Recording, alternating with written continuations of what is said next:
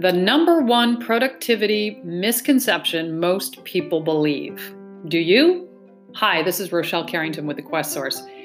In my 13 years running a sales and management training company, I have coached thousands of salespeople and business owners and CEOs.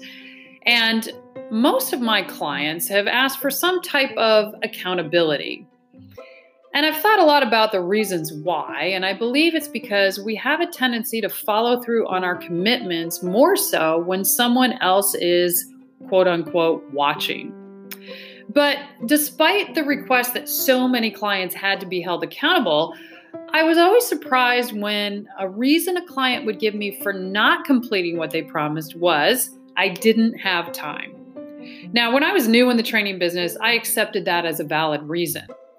However, as I went through the years and I heard that same reason over and over and over again, week after week, I realized it was just another excuse. And it's an excuse that we often say to ourselves and we actually believe. But here's the thing. Time is a choice. If you're an adult, and especially a business owner, you get to choose what you do with every moment of your time. You choose when you sleep and for how long. You choose whether you finish the project with the looming deadline or you surf the internet. You choose what time you start and finish work every single day.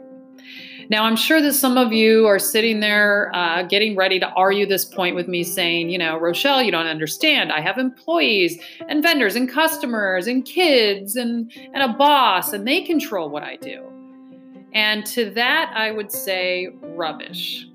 You have far more control than you think you do, and allowing someone or something else to control your time choices is one of the biggest mistakes you can make in productivity.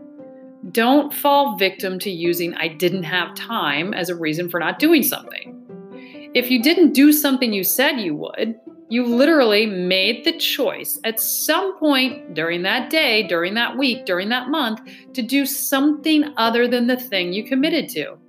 And that's it. That's the end of the story. There is no other explanation. So the next time you don't complete one of your commitments, don't say, I didn't have time. Instead, take responsibility and say, I chose to do something else with my time. Now, sometimes your time choices are going to be great. Sometimes they're going to be terrible. But owning your choice and realizing that you actually have one is the first step to getting control of your productivity.